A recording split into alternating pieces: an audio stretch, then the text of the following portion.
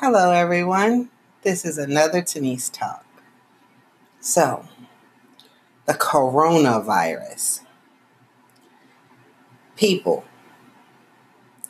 I am not up to date with all the information that's being flooded through the airwaves about the coronavirus. I understand the fear. But let me just go over a slight incident that I had just today, because the fear is real, people. I am sitting in my car watching people come out of the Wawa gas station. I don't know if I'm allowed to say names of places on these things or not. But if you know this gas station, you know they serve food and they have drinks and chips on top of gas, and the food's really good. So I go inside and I'm going up to the kiosk to order. And a mother and her about 5 or 6 year old kid steps next to me at the other kiosk. The mother's ordering, and the child is coughing and sneezing with snot running down her nose. But that's children. My problem is, A, mom did not stop white nose and remind child to cover her mouth.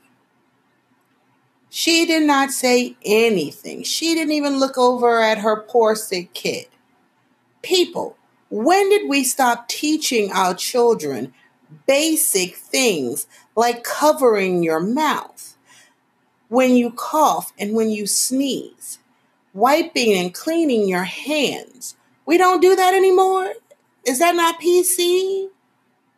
I am sorry. There were a lot of problems and things that could have been done better when we were growing up. If you're my age, in the 40s, I don't care if you're in your 30s.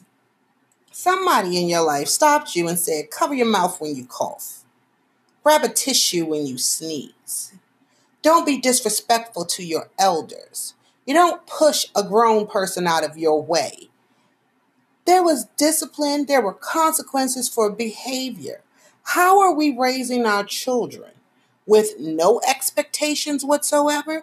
If you do not expect good behavior from your children by teaching them and correcting them in the moment, how are they to expect anything from themselves? You wonder why your 28-year-old is moving back home? Yeah, the economy's bad. Yeah, a college education is not getting you that 6-figure job right off the bat. Okay, fine and good. I will give you those arguments. However, you have no expectations, then you don't aspire to do anything. You settle for the first job to come along. You don't know how to sit in the interview and express yourself and sell yourself to an employer because no one told you, don't suck your teeth, don't roll your eyes, don't cough all over the place without covering your mouth. Be respectful of your elders. Do not talk to them like they are your friends, your peers, your age group. Have respect for authority. We have got to expect greatness from our children so that they can expect it from themselves. We have got to set boundaries. We have got to remember the common courtesies and decencies and pass them on to our kids. I can name 5 times minimum today that a kid either shoulder checked me out of the way, cussed in front of me, cut me off, rolled their eyes or sucked their teeth because they felt like I wasn't moving fast enough for them.